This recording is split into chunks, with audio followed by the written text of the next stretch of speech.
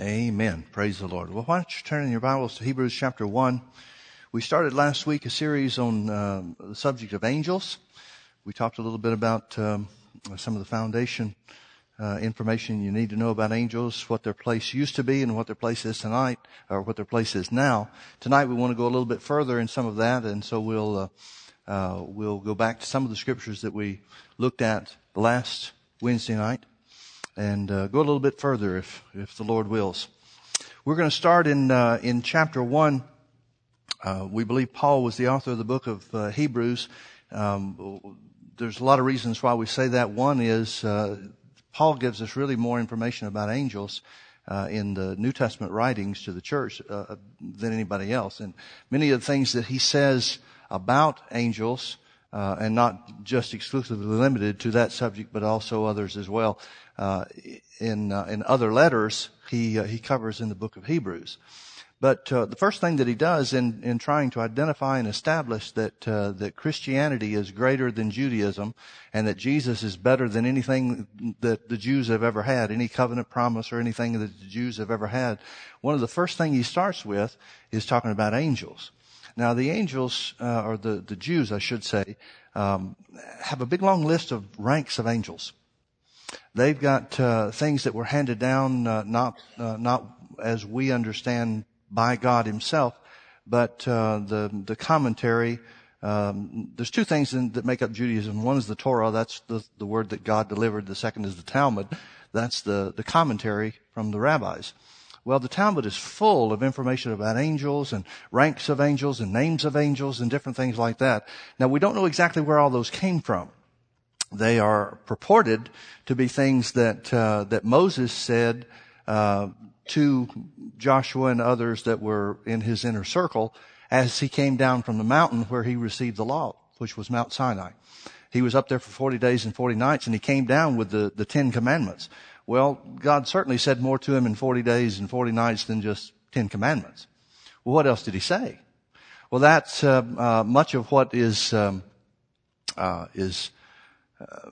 the Talmud is, as I said, purported to be. There's no way to identify it absolutely, and we don't take it as the infallible word of God. But much of it is purported to be what Moses told the people, the leaders of Israel, as he came down from the mountain. And so for that reason, Paul identifies that Jesus is better than the angels. He identifies that Christianity is better than Judaism. So let's start in verse 1 of Hebrews 1. We'll go through some of this real quickly just to refresh your memory. God, who at sundry times and in diverse manners, that means different time periods and in different ways, spoke in time past unto the fathers by the prophets. But in these last days he has spoken unto us by his Son. So he's saying Jesus supersedes any other way, any other time period, any other dispensation. He has in these last days spoken unto us by his Son, whom he has appointed heir of all things, and by whom also he made the worlds. Jesus is the one that made the heavens and the earth. Genesis 1:1, in the beginning God created the heavens and the earth. Well, how did God do that? Well, the Bible tells us God did it by Jesus. Jesus is the creator. God is the planner. Jesus is the one that executes the plan. Who, verse 3, being the brightness of his glory and the express image of his person, and upholding all things by the word of his power, when he had by himself purged our sins, sat down on the right hand of the majesty on high. It's an interesting thing to me how so little of the world, or maybe a better way to say that is how little thought of the word of God is to most of the church, to most of the world at large. That may be true of the church world too, but look at how so much of the world is distracted and involved in other things, whether it's politics, whether it's careers, whether it's different things going on in their own lives or whatever. Yet the whole universe is upheld by the word of God's power. Everything that you and I rely on, the sun coming up in the morning, that's because of it's being upheld by the word of his power. Everything comes down to the word of God. Therefore, it should be the primary thing in our lives. Amen? Okay, verse 4. He said, being made so much better. This is after Jesus was sat down on the right hand of the Father. Being made so much better than the angels, as he has by inheritance obtained a more excellent name than they. So he's talking about Jesus is better than the angels because of what he accomplished through the work of redemption. For unto which of the angels said he at any time, here's what proves it, Which of the angels did God say to, Thou art my son, this day have I begotten thee? And also, he said, I will be unto him a father, and he shall be to me a son. Did he say that to any of the angels? Paul says in Acts chapter 13, I think it's verse 33, in his address at Antioch, this phrase, this is my beloved son, this day have I begotten thee. It's a reference to Psalm 2, I think in verse 7. But Paul relates it to Jesus' resurrection, not his birth. Paul talks about Psalm 2 verse 7 being fulfilled in Acts 13 verse 33 when he's speaking in Antioch. He talks about that taking place when Jesus was raised from the dead, not when he was born of the Virgin Mary and came into the earth. Interesting, huh?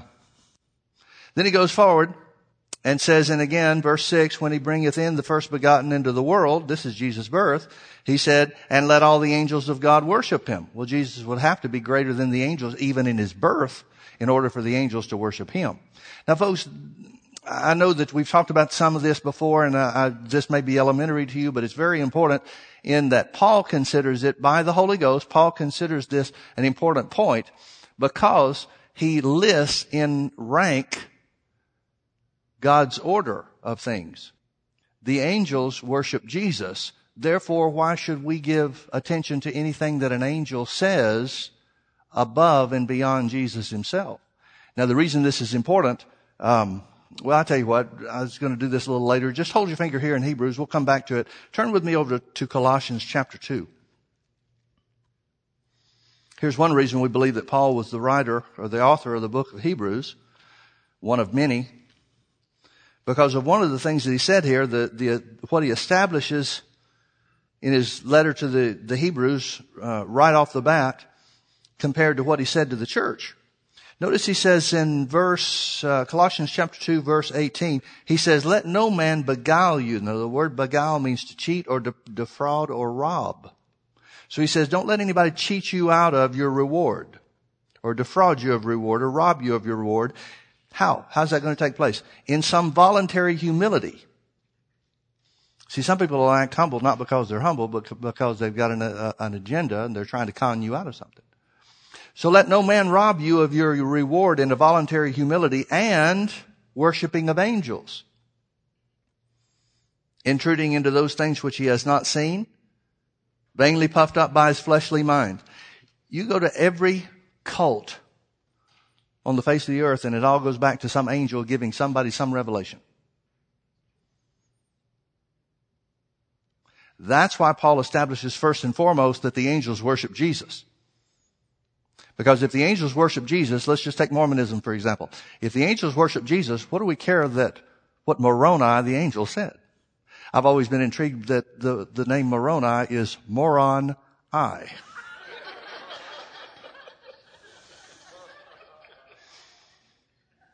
I don't know if that has any spiritual significance or not, but it's interesting to me. What do we care what Moroni says? If he's an angel of God, then he worships Jesus, right? Then why shouldn't we look to Jesus first and foremost?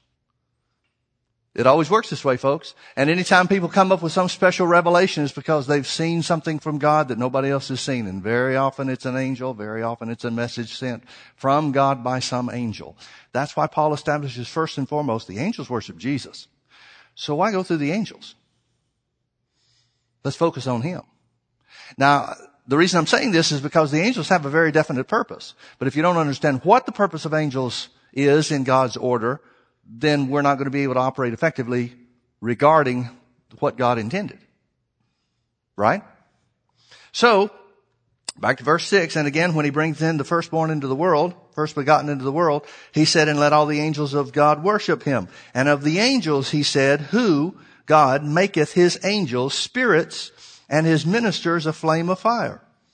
But unto the Son he said, thy throne, O God, is forever and ever, a scepter of righteousness and the scepter of thy kingdom. In other words, angels are servants. They're ministers. They're flames of power, which is a reference to their power. There's a scripture that says that Peter said that they excel in glory and strength, or power and strength. So they are ministering spirits. They are very powerful, but they worship Jesus. They're servants. Jesus is the Son. Now let's skip over. Paul continues this thought. We'll skip down a little bit. He talks about the end of the world, how that, let's pick up in verse 10. And thou, Lord, in the beginning hast laid the foundation of the earth. That's Jesus. He's the one that created the earth. And the heavens are the works of thy hands, Jesus. They shall perish, the heavens and the earth shall perish, but thou will remain. And they all shall wax old as does a garment, and as a vesture shalt thou fold them up. A vesture is kind of like a cloak or some kind of coat or something like that. He said, and as a vesture shalt thou fold them up, and they shall be changed, but you are the same. Jesus will never change. And thy years shall not fail. But, here's the contrast, to which of the angels said he at any time? He did say this to Jesus. Did he say this to any of the angels? Well, the answer is certainly not. He did not. Which of the angels said he at any time, sit on my right hand till I make thine enemies thy footstool? Well, he never said that to anybody. Jesus has a much more exalted and high place than any of the angels. Now, as I said, the Jews have all kinds of ranks of angels. The Bible tells us of 3 of them. The Bible tells us of archangels. It tells us Michael is an archangel. There may be others, but we know that Michael is an archangel. The Bible tells us of the seraphim, and the Bible tells us of the cherubim. Now, the cherubim are the ones that surround the throne of God, apparently. These are the ones whose images were made that sat on top of the Ark of the Covenant. On the lid of the Ark of the Covenant was called the mercy seat. That's where the blood was placed, and the angel's wings were folded around that mercy seat. Well, it typifies that the cherubim surround the throne of God. The Bible tells us of this. It tells us the cherubim are the angels that have the 4 faces, and they have eyes all the way around their heads, and they're looking in every direction. The cherubim are the ones that God placed in the Garden of Eden to keep Adam and Eve from eating of the tree of life after they had fallen. And then we also know of something else, another class or rank of angels that are called the seraphim. Now, Isaiah is the only one that tells us about this. And he said, when he saw the Lord, he saw the throne of God, and above the throne of God were the seraphim, and they were the ones that were leading worship. They were the ones that were crying out, holy, holy, holy. This is Isaiah 6, verses 2 and 3, I think it is. And so that's all we know about them. We don't know if that means that the angels that appeared on the night that Jesus was born were the seraphim, or if there's another class or rank or order of angels. We don't know. We know a little bit, but not a lot. Now, anytime the Bible is quiet on a subject, silent on a subject, that indicates to me that we know everything we need to know to make it work. But if God gave us more and more information, can you imagine how people would get their eyes off Jesus and on to angels? I think it's the same way with the devil. The Bible really doesn't give you a whole lot of information about the devil. It tells you that he's there. It tells you he's your enemy. It tells you how to conquer him and how to exercise authority over him, but it really didn't give you a whole lot of information about the devil or his operation. Well, why not? To keep you from focusing on the devil and his operation. Since we don't know a lot about the devil and how he operates, or his order of demons and stuff like that, what do? We're left to focus on Jesus and our authority, which is what God intended from the beginning. Amen? So we know a little bit about ranks or orders of angels, but not a lot. But the Jews, man, they've made it an art form. They've created all this rank, and this one's above that one, and this one's above that one. Well, how do they know? We certainly don't know from the Word of God. I mean, it may be a good guess on their part, but there's no way to know. Well, some of the Jews were so steeped in angels, and you well know that people, any of you ever known anybody that was really, really into angels? If so, you know that there are people that have this air about them and like they're always off somewhere else. You know? I mean, you can't hardly look them in the eye because they're always somewhere else. Well, that's not the way God wants us to be. Jesus certainly wasn't that way. And Jesus said he could have called 12 legions of angels. Now, a legion of angels is 12,000 soldiers in the Roman army. A Roman legion was 12,000 soldiers. So if that's what Jesus is talking about, he's saying on the night that he was betrayed, he didn't have to go to the cross. He could have called more than 12 legions of angels. That would be 84,000 angels to protect him. Jesus was obviously into angels. He understood angels. He understood how they operated. He understood how things worked. But you don't see him spending a lot of time talking about angels. Why? Because they're servants. He's a son, they're a servant. What are you? Are you a servant or are you a son? The Bible says, beloved, now are we the sons of God. It may not yet appear what we really are. We may not look like what we really are at this moment, but we're sons of God now. That's why the next verse is so important. He said, we'll pick back up in verse 13, but to which of the angels said he at any time, sit on my right hand until I make thine enemies thy footstool? Verse 14, are they not, the angels not, all ministering spirits sent forth to minister? What's the next word? What's the next word? For. Sent forth to minister for, not to, for those who shall be heirs of salvation. Now, who in the world is he talking about? Hold your finger here and turn back with me to Galatians chapter 3.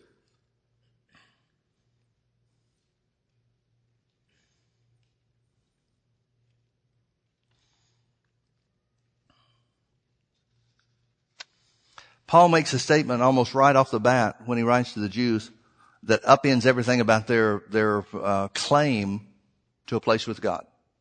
They take the position that we are God's people. We are God's chosen people. Everybody else in the world is outside of a covenant relationship with God. Therefore, we can call them dogs, and they did.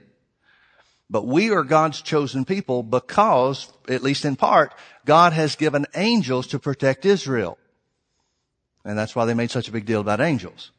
But Paul says that Jesus is the one to focus on, and the angels are ministering spirits sent forth to minister for those who shall be heirs of salvation. Now, who are the heirs of salvation? Notice Galatians chapter 3 and verse 29. And if you be Christ's, then are you Abraham's seed and heirs according to the promise. What makes you an heir of salvation? Jesus being the Lord of your life. So Paul upends their whole angel theology right off the bat. It's important for us to recognize that angels are servants. They're servants. They're ones that do God's will. Now we talked a little bit about this last week. There were a third of the angels that went with Lucifer in his rebellion against God. And at that point in time, they were defeated and they were placed in chains. Everlasting chains until the time of judgment comes. Chains of darkness, the Bible says. So what does that mean? That means they are not in operation now. They are in a holding place. Just as much as Abraham's bosom was a holding place for the Old Testament saints until Jesus was raised from the dead, there is a spiritual holding place for the angels that rebelled against God, and the time is coming where they will be judged. They haven't been yet, but they will be judged, and by all accounts, we have to assume that they're going to be cast into the lake of fire with Satan. But that's coming. That hasn't happened yet. That's coming. That means there are 2/3 of the angels that the Bible says were sealed. In other words, they made their once and for all choice. You know, we have a choice to make here on the earth once and for all. We look at the angels and we think, well, is that fair? I've heard people say, is that fair? Somebody that, one of the angels that left their first estate and followed after Satan in his rebellion. Is that fair for them to be eternally judged? Well, is it fair for a human to choose to reject Jesus, to spend eternity in hell too? We've got the same choice they have. That's the way it works with spirit beings, folks. You get your chance to make your choice. Let me encourage you to make your choice early. Avoid the seasonal rush. Now, we can make a joke about that, but can you imagine what things are going to be like at the end? There are some people who are going to be clamoring, trying to get away from all the stuff that's going on in the earth and trying to protect themselves and provide for themselves. Will it be too late for them? I don't know. Depends on the condition of their heart. But there will be a rush. So here where it says, and if you be Christ, then are you Abraham's seed and heirs according to the promise. In other words, that makes you the heir of salvation. Making Jesus the Lord of your life makes you the heir of salvation. Therefore, let's go back to Hebrews chapter 1 verse 14. It says, are they, the angels, not all ministering spirits? Now, instead of ministering spirits, let's use the word servants. Because that's what minister means. To minister means to serve. So it's saying angels are spirit beings who are servants of those who are Christ's. In other words, those who have made Jesus the Lord of their lives. Now, folks, the Bible is saying very simply, and Paul is telling them this right up front. He's saying man is the one that has authority here on the earth because of Jesus, and the angels serve us. So quit looking at the angels like they're somebody. Now, I don't mean to say that in a disrespectful way, because they are certainly greater in power than we are. They are certainly greater in strength than we are, but they are servants of God made available for His children. Now, you know as well as I do that Paul didn't write this, or whoever wrote it, I believe it was Paul, but whoever wrote it did not write in chapter and verse. That means chapter 2 is continuing the same thought. The angels are servants of the children of God. Chapter 2, verse 1. Therefore, we ought to give the more earnest heed to the things which we have heard, lest at any time we should let them slip. Now, what is he talking about, the things we've heard? Well, he just started talking in verse 1 and verse 2 of the first chapter about God spoke to us in different ways in times past, but in the last days He's spoken unto us by His Son. In other words, He's saying, therefore we ought to give the more earnest heed to the things we heard Jesus and the things that heard Jesus say and what Jesus taught us. Why?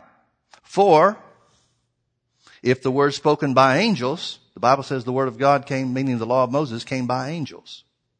If the word spoken by angels was steadfast, and every transgression and disobedience received a just and recompense of reward, how shall we escape if we neglect so great salvation, which at the first began to be spoken by the Lord and was confirmed unto us by them that heard Him? Now, folks, can I ask you a question? Is He saying, be careful you don't go to hell? If that's the case, if that's what He's saying, then He must be writing to people that are unsaved. Now, without question, there are people that are unsaved that are going to hear of this letter and maybe be in attendance when it's read. But is the letter being written to the saved or the unsaved? It's being written to the Christians. So when he says, how shall we escape if we neglect so great a salvation? I thought if we've made Jesus the Lord of your life, you've already escaped. If you're talking about hell. That's what I went in for. That's what I signed up for. Didn't you? When I made Jesus the Lord of my life, that was an eternal choice for heaven instead of hell. Well, okay, now why would Paul be saying, how can we escape if we neglect so great a salvation? Well, what do you mean? I've already made Jesus the Lord of my life. Clearly, I'm not saying this is the only thing that it means, but clearly he's talking about the benefits of salvation and not just getting into it. Now, what are the benefits of salvation? The thing that he's just spoken of is having angels serve on your behalf. Turn with me over to Psalm 91. Let me prove this to you. Psalm 91.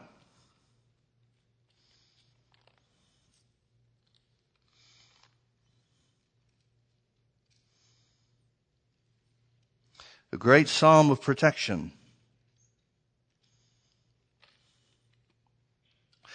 We won't read the whole thing, but we want to pick up in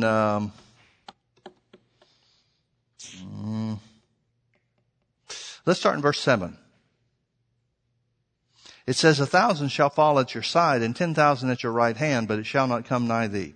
In other words, you may find yourself in the middle of trouble, but you don't have to worry about trouble catching you. Only with your eyes shalt thou behold and see the reward of the wicked. Because thou hast made the Lord, which is my refuge, even the Most High thy habitation. Verse 10, there shall no evil befall thee, neither shall any plague come nigh thy dwelling. Now stop right there and think about what Paul just said in Hebrews chapter 2. How shall we escape if we neglect so great a salvation? Doesn't even the Old Testament tell you if you make the Lord your refuge, you just escaped? So he can't just be talking about getting into the family of God. He can't be talking about people missing hell and gaining heaven, because these people have already missed hell by making Jesus the Lord of their lives. Right? So he's got to be talking about something more than just that.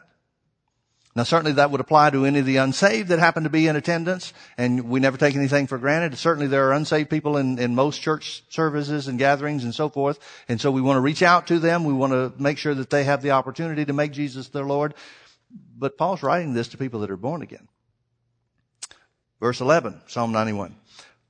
Well, let me back up to verse 10. There shall no evil befall thee, neither shall any plague come nigh thy dwelling, for he shall give his angels charge over thee to keep thee in all thy ways. Now notice what the Old Testament says. The Old Testament says, and remember, God hadn't changed. We're under a better covenant established upon better promises, but God doesn't change. The old covenant just couldn't be perfected until Jesus shed his blood. But God's plan was the same. He was doing all he could to provide for man's redemption prior to Jesus coming to the earth and making a sacrifice on our behalf. Right? So God hadn't changed. And under the old covenant, he said, no evil shall befall, neither shall any plague come nigh your dwelling, because the angels are taking care of you. Well, when Jesus came, did the angels quit? Did they go on vacation? Are they sitting on a beach somewhere waiting for Jesus to come for the church and then they'll crank up again for the tribulation? Of course not. Why? Because the angels are servants of God to minister for those who shall be heirs of salvation. People that kept the Old Testament law were those who should be heirs of salvation. They couldn't in their own day, but that's as close as they could come by keeping the law of Moses. Verse 12, they shall bear thee up, they the angels shall bear thee up in their hands, lest thou dash thy foot against a stone. So we're talking about protection here. God's plan for the angels was to protect his people. Right? Thou shalt tread upon the lion and the adder, the young lion and the dragon shalt thou trample under feet. Now the reason that this is important for us to see is because he connects this to the angels. The angels not only keep evil from coming against you and any plague from coming nigh your dwelling, they bear you up so that they protect you, but they also strengthen and help you, according to this verse, defeat the devil in your life.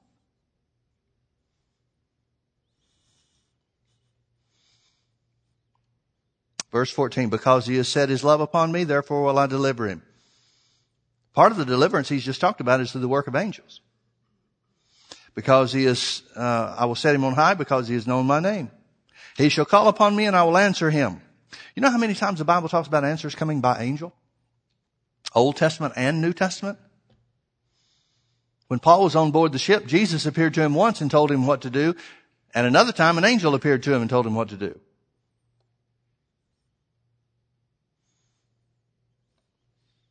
He shall call upon me and I will answer him. I will be with him in trouble. I will deliver him and honor him. The word honor means to weigh you down with blessings. I wonder if angels have anything to do with that. Yeah, actually they do. With long life will I satisfy him and show him, notice the last phrase, and show him my salvation. Now if angels are ministering spirits or servants of God, spirit beings who are servants of God for those who shall be heirs of salvation, then I wonder if angels have a part in showing you God's fullness when it comes to what salvation entails. Yeah. Turn with me, we're in the Psalms, turn with me over to Psalm 103.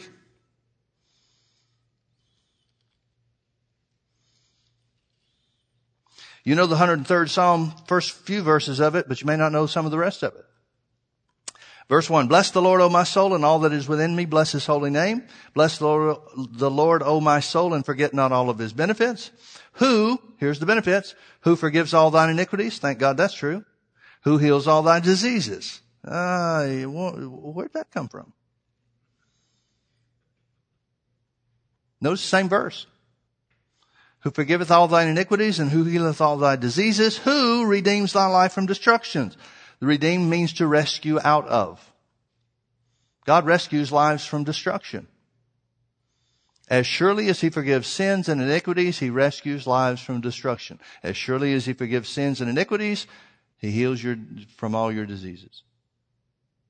Who redeems thy life from destruction, who crowns thee with loving kindness and tender mercies. As sure as he forgives sin, he crowns you with loving kindness and tender mercies. In other words, shows you good stuff.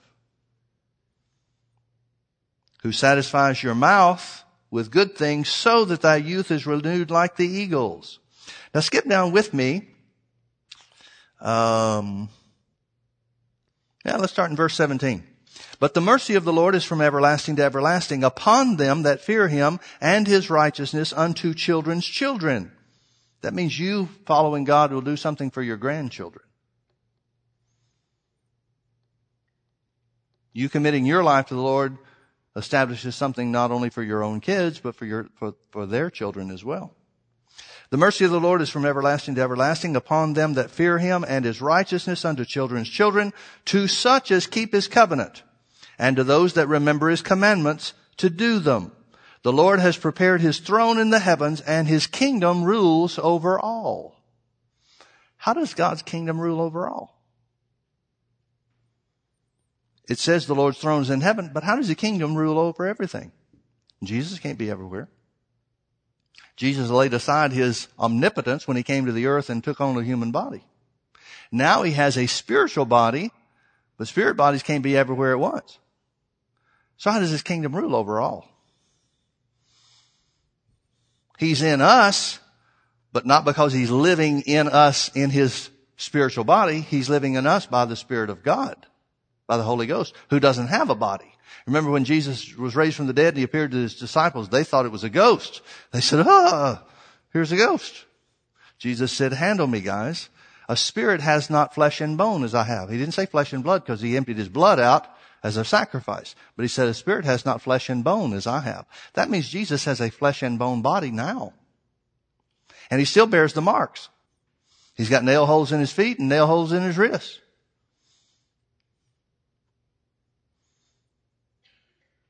He's got scars, whatever scars he had from the beatings that he took upon his face. I don't imagine that he's going around shirtless, but if he did, we could see the marks on his back too. He still bears in his body the marks of your redemption and mine. So how does his kingdom rule over all? The Lord has prepared his throne in the heavens, and his kingdom rules over all. Notice verse 20, bless the Lord, ye his angels, that excel in strength, that do his commandments, hearkening unto the voice of his word. Can I ask you a question? Why does that not say hearkening unto his word? Isn't the word of God what the angels obey? Actually, the Bible says they hearken or they obey the voice of his word. Okay, let's try to figure this out. When God first spoke the word, his voice established what his word is. Now we have a record of his word. But unless they were there listening really close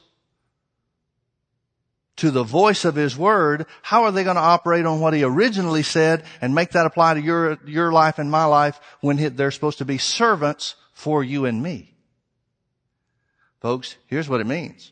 It means when you give voice to God's word, that's when they become your servants.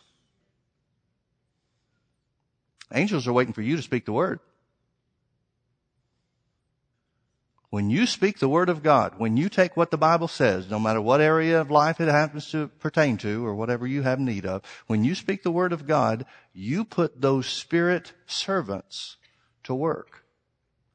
That's why words have always been so important. The Bible says that by your words you're either justified or you're condemned.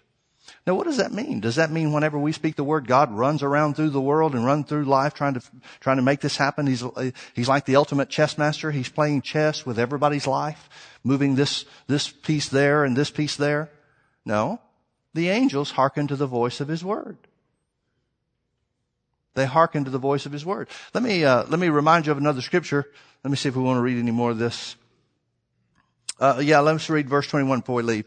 Bless you the Lord, all ye his hosts, you ministers of his. Now the ministers and the hosts has got to refer to the angels that he just talked about in the previous verse.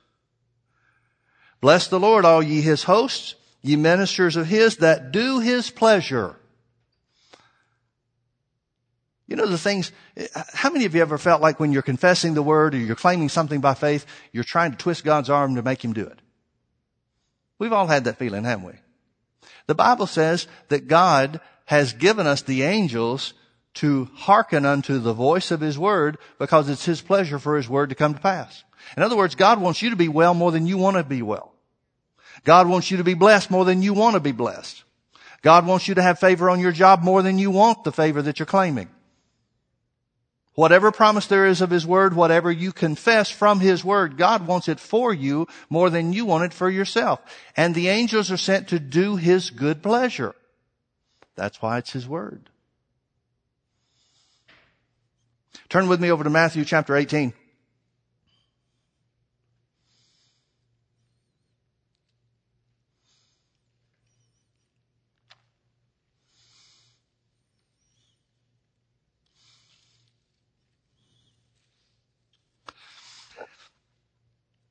Matthew chapter 18 verse 10, Jesus is speaking to His disciples and He said, "Take heed that you despise not one of these little ones," talking about the kids that are following Him. You know, it's an amazing thing to me that kids wanted to be around Jesus. He must have been a fun guy. Not too many kids want to be around preachers nowadays. Excuse me. I can attest to that.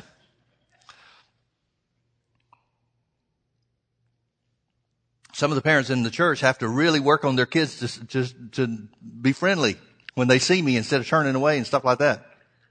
And when I see kids, I try to become a lot more animated than with the adults. But they wanted to be around Jesus. They followed Him. They wanted to be with Him. He must have been a fun guy. Take heed that ye despise not one of these little ones. For I say unto you that in heaven their angels do always behold the face of my Father which is in heaven. Notice the Bible says the kids have angels.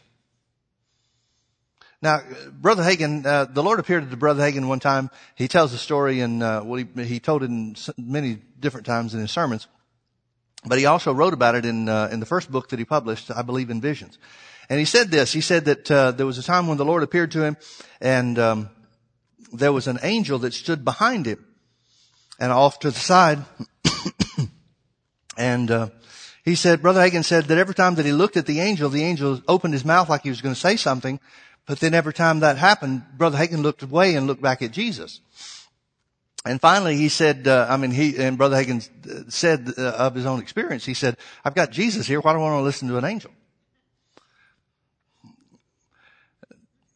Let that sink in a little bit.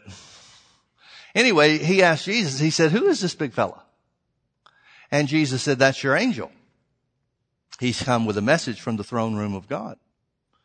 And Brother Hagin answered, or asked Jesus, he said, what do you mean my angel? I've got an angel? He said, yeah, that's him. And then he referred to Matthew chapter 18 verse 10. He said, don't you remember I said that their angels always before the face of my Father? And then Jesus said something so simple that came to such revelation. He said, you don't lose an angel. You don't lose your angel just because you grow up. I'm kind of glad about that.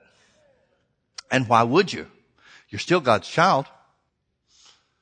Right? Are you aware, and I'll read this verse of scripture to you. I know we're running out of time, so let me read this to you from Hebrews chapter 12. It talks about the church. And he makes an interesting statement here. And again, Paul knows who he's talking to. He's talking to those that believe greatly, or at least have been taught to believe greatly in angels. Hebrews chapter 12, verse 22. He's contrasting Mount Sinai, which represents the law, with the new covenant, which is represented by Mount Zion. And he said in verse 22, but you are come unto Mount Zion, and unto the city of the living God, and unto the heavenly Jerusalem, and to an innumerable company of angels. Now, folks, the Holy Spirit inspired the author to write that there is an innumerable company of angels. Innumerable means more than you can count.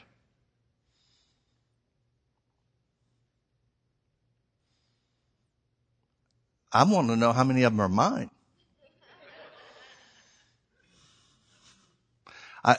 It's clear that the Bible says that everybody gets one when you're born. No, it doesn't say that at all. It says one of yours always stands before the face of God. See, we look at it like everybody's got an angel and that angel is up in heaven standing before the throne room of God. Listen, I don't need my angel standing in heaven. Now, don't get me wrong. I'm not throwing off on God's plan. There must be a reason for him being there. That's great. But if he's my servant, I want him working here. You see my point? Jesus is just saying one of your angels is always before the face of the Father. But if he's got an innumerable company of angels, how many is that per person? And I've got something else to ask. If there's an innumerable company of angels, and let's just say, just imagine for a moment that they're divided evenly among the people of God. What about all those Christians that aren't using theirs? Can I have them too? Because I would submit to you folks that most are not using them.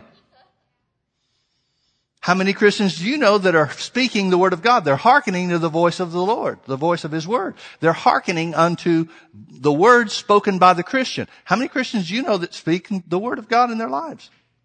I know a lot of Christians that speak everything else. Well, that doesn't put the angels to work. That causes them to fold their wings or their hands or whatever and stand idly by, while they say, things never work out for me. There go the angels. Okay. But if the angels can find somebody that says everything I put my hand to prospers, now they've got something to work with. Folks, confession is not just so that you can get stuff. Confession is so that you put the word of God to work in your life. And the angels have a lot to do with that. A lot to do with that. Look with me. We'll close with this. Turn back to the Old Testament, 2 Kings chapter 6. I don't really have any notes on this, so I'm kind of playing it by ear as we go. There are certainly some things that I want to get to.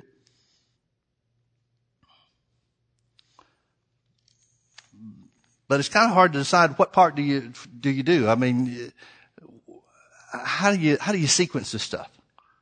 You know, do you take it line by line, make it as dry as we can just so everybody gets the information, or what do you do? Well, 2 Kings chapter 6 tells us a story, very important story. Elisha is the prophet in Israel, and Syria is its main enemy at that point in time. The Syrian king is doing everything he can to defeat Israel. And he outnumbers Israel. He's stronger than Israel is. His military might is greater than Israel's armies. And so he's certainly got the upper hand in every regard. And so he plans ambushes. But Elisha is alerted by the Spirit of God. He gets revelation on where these ambushes are going to take place. So he sends word to the king of Israel and says, don't go this way. There's a trap set for you. Well, this happens time and time again. And finally, the king of Syria looks to his advisors and says, somebody's a spy. We got to find out who's selling us out here. And one of the advisors is smart enough to know what's going on. And he says, no, that's not the problem. The problem is that prophet over in Israel, his name is Elisha. He hears what you say in your bedroom. God's showing him what you're going to do. So the king of Syria, being the smart guy he is, says, okay, let's go capture Elisha. Oh, good. Yeah, God won't tell him about that. Right. We'll sneak up on him.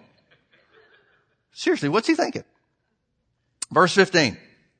And when the servant of the man of God was risen early and gone forth, behold, a host compassed the city, both with horses and chariots. And his servant said unto him, alas, my master, how shall we do? In other words, what are we going to do? The whole army of Syria has come out after us. What are we going to do? And he, Elisha, answered and said, fear not, for they that be with us are more than they that be with them. And Elisha prayed. Now, this is all happening real quick. I'm sure Gehazi, who is the servant, that's the servant's name, I'm sure Gehazi is doing a head count real quick. Okay, there's more with us than with them. I count you and me. And a whole lot more than us out there. So Elisha prayed and said, Lord, I pray thee, open his eyes that he may see. And the Lord opened the eyes of the young man, and he saw, and behold, the mountain was full of horses and chariots of fire. Now, let me ask you a question. Did Elisha see them? Did Elisha look out when Gehazi the servant said, oh boy, we're in trouble. The Syrian army's come out against us. Did Elisha look out the window and say, oh, don't worry, our angels are out there. I see there's a bunch of them right over there. Did he see them? We don't know that. But we know that he knew they were there. How did he know they were there? Folks, as far as I'm concerned, he knew they were there in the same way that we're supposed to know they're there for us. Because God's word says so. It doesn't say that he saw them. It doesn't say that he had to see them any more than you and I should have to see them to know. But he prayed and said, Lord, open his eyes that he may see. And the Lord opened the eyes of the young man, and he saw, and behold, the mountain was full of horses and chariots of fire. Now notice the rest of this, round about Elisha. The angels didn't surround the Syrian army. I mean, we kind of casually say, the Elisha and Gehazi were surrounded by the Syrian army, but God had the Syrian army surrounded. Well, okay, that makes for a nice story and a nice image. But the fact is, the Bible says the angels surrounded Elisha. They're there for one reason, and that is to protect Elisha. Now, how many were there? Well, it says the whole mountainside was full. Apparently, God didn't have a shortage that day. Wouldn't it have been terrible if the king of Syria had planned to do that on a day that God had something big going on the other side of the world? No, folks, there's an innumerable company of angels. There's an innumerable company of angels. I love the rest of the story. And when they came down to him, Elisha prayed unto the Lord and said, smite this people, I pray thee, with blindness. And he smote them with blindness according to the word of the Lord. Now, this is not sickness. This is not disease. This is a temporary condition. It's temporary blindness. You remember Paul was temporarily blinded by the glory of the light that shined round about him on the road to Damascus. That's not sickness. That's not disease. He was blinded by the glory of God. Maybe that's what blinded these guys. And he smote them with blindness according to the word of Elisha. And Elisha said unto them, this is not the way, neither is this the city. Follow me, and I'll bring you to the man whom you seek. This is a crafty old guy, isn't he? He walks out there and says, hey, what are you guys doing? Well, we're looking for Elisha, but we're all blind. Oh, don't worry, I'll take you to him. But he led them to Samaria. And it came to pass when they were come to Samaria that Elisha said, Lord, open the eyes of these men that they may see. And the Lord opened their eyes, and they saw, and behold, they were in the midst of Samaria. And the king of Israel said unto Elisha when he saw them, what am I going to do with them? Shall I kill them? I like this king. He's smart enough to know I didn't have anything to do with this. I better talk to the guy that knows.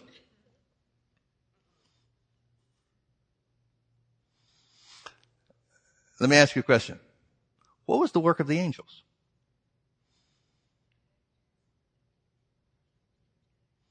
They had to be there for some reason. What'd they do? Were they the ones that smote them with blindness? When he prayed for the Lord to strike them blind, this temporary blindness, did that come through the work of the angels? Well, we could certainly say yes without fear of contradiction. We can't know for sure, but you can't prove otherwise. What were the angels there for? The angels were there to wait for Elisha to tell him what to do. Are they not all ministering spirits sent forth to minister for those who shall be heirs of salvation? So many times people say, well, when I get to heaven, I'm going to ask the Lord, why in the world did you let these things happen to me? I've got another suggestion. I think when we get to heaven, there's going to be a time. It won't last forever, but there's going to be a period of time where God's going to let the angels ask us, why in the world didn't you put us to work? If our lives play like a big video screen, and I don't know if it works like this or not, but let's just imagine for a moment that your life plays like a big video screen, and all of a sudden there's this tragic event that took place, and people, bless their hearts, say, oh Lord, I just don't understand. That's the point where the tape is going to show the real story. Our eyes are going to be opened, and they're going to see that all these angels were there ready and willing to do the job. And the angels are going to say, if you'd only told us, if you'd only said. Folks, that's what Hebrews 1:14 means. Are they not all ministering spirits? Spirits to serve for those who shall be heirs of salvation. Now, it's interesting that it doesn't say minister to. those who shall be heirs of salvation. Because the angels' work is not limited to just bringing stuff to you. Doing stuff or doing things that bring benefits and blessings into your hand. They're here to minister for you. If it was minister to, then they would be bound by just whatever God said, and it would have to work automatically. Healing would automatically fall on everybody like ripe cherries off of a tree, or everybody would have to be prosperous because they're in Christ and so forth. But that's not the way it works. It works according to your faith. And the Bible says the rule of faith is to believe in your heart and say with your mouth. That's why they hearken to the voice of God's word. They're waiting for somebody to speak. Your angel, I'm not sure, but I don't think you can share angels. I'm pretty sure this is accurate. I don't think angels can say, I got a bad draw on this one, I want to work over there.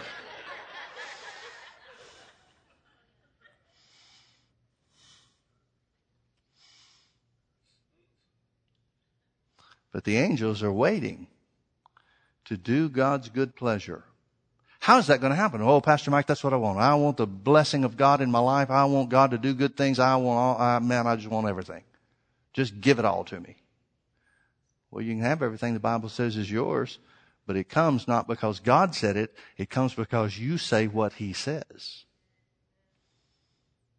Confession goes a lot more than just, here's the way to get what you need. Confession is the means whereby everything that upholds the universe is put in motion according to God's plan and purpose. Amen? You got a lot of angels out there. I don't know how many is a lot, but you got a lot of angels out there. Let me say this. I am firmly convinced that all of us have more angels than we'll ever need. I would also venture to say that when the time comes, unless we are people that live by the word, you may have angels fighting to try to get the job done. Fighting with one another to be the ones. If there's only one confession that you make that's according to the word, I'm sure the angels are trying to be the ones to bring that to pass. Because that's what God made them for. But if you're a person that lives their lives continuously confessing the word, you can keep them all busy.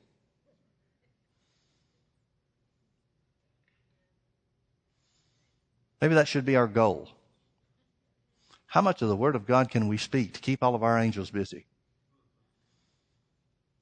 Or, if we speak God's word enough, will God give us extra angels? Now, folks, I know I'm trying to make jokes of this stuff, but you understand that God wants these ministering spirits, these servants, spirit beings who are servants. He wants them serving you to bring His word to pass. That's what the Bible's telling us. That's exactly what the Bible's telling us. And it's all because Jesus redeemed you. If Jesus could call 12 legions of angels when He was in need, I wonder what that means we've got. Maybe the same. And actually, Jesus said He could call more than that. If it's just that, that's 84,000 angels. We got some work to do. That's a lot of confessing the word. Amen. Thank God we don't have to twist His arm to make this happen. This is what He designed. This is His good pleasure. Let's pray. Father, thank You so much for Your word. Thank You that it's true. Thank You that You've given ministering spirits, spirit beings who serve on behalf of those who are heirs of salvation. Father, forgive us for not having put our angels to work. But from this day forward, we commit that they will have every opportunity to hearken unto our voice as we speak Your word. Thank You, Father, for revelation that comes, direction that comes, and blessings that are received by the work of the angels because of Your great plan of redemption. In Jesus' precious name, amen. Amen. God bless you. Thank you for being with us.